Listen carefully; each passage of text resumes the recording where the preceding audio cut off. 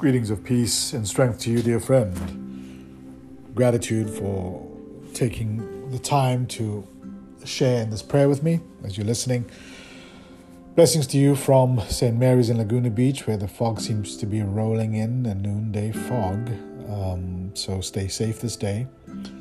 And today, on November the 29th, we give thanks for Dorothy Day, who was born in Brooklyn in 1897. She worked as a journalist for radical newspapers in the 1920s and found most of her friends in the bohemian crowds that gathered in Greenwich Village.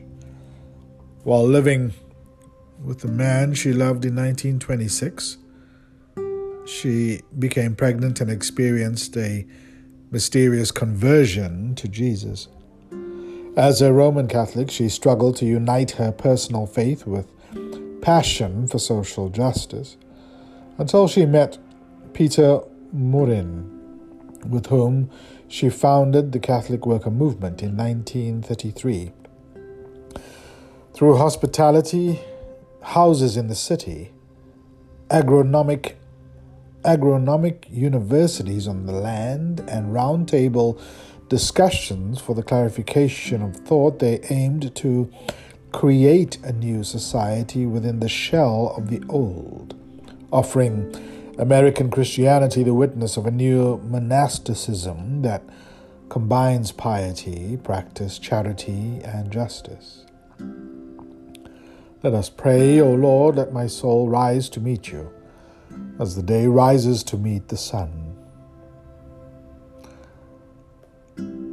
Teach us, Lord, every day the duty of your delight. The psalm for today is Psalm 139, verses 10 to 16. Psalm 139, verses 10 to 16. If I say, surely the darkness will cover me, and the light around me turn to night. Darkness is not dark to you.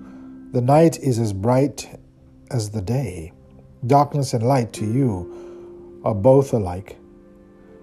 For you yourself created my inmost parts. You knit me together in my mother's womb. I will thank you because I am marvelously made. Your works are wonderful, and I know it well. My body was not hidden from you while I was being made in secret and woven in the depths of the earth. Your eyes beheld my limbs, yet unfinished in the womb, all of them were written in your book. They were fashioned day by day, as yet there was none of them.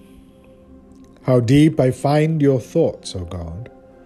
How great is the sum of them!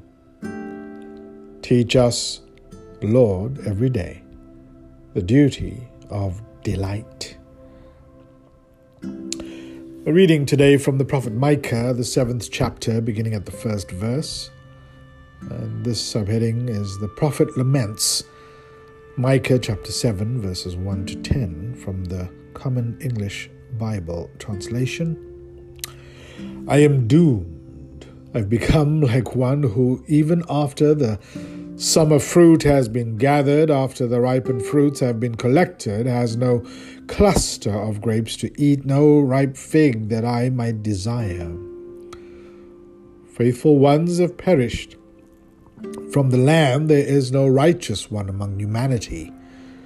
All of them lie in wait for bloodshed. They hunt each other with nets. Their hands are skilled at doing evil. Official and judge alike ask for a bribe. The powerful speak however they like. This is how they conspire. The good among them are like briar. Those who do the right thing are like a thorny thicket. A day for your lookouts. Your punishment has arrived.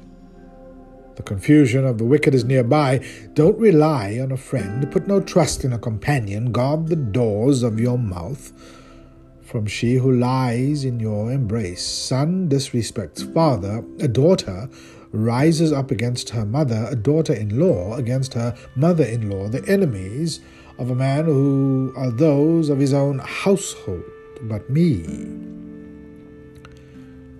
I will keep watch for the Lord.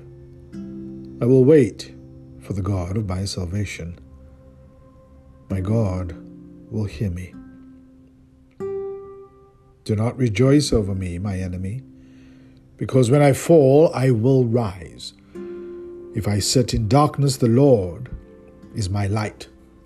I must bear the raging of the Lord, for I have sinned against him until he decides my case and provides justice for me. He will bring me out into the light. I will see by means of his righteousness, then my enemy will see. Shame will cover her who said to me, "Where is the Lord your God?" My eyes will see her ruin. Now she will become something to be trampled like mud in the streets. Dorothy Day said, and I quote, "The greatest challenge of the day is how to bring about a revolution of the heart, a revolution which has to start with each one of us." Take this Advent time, dear friends,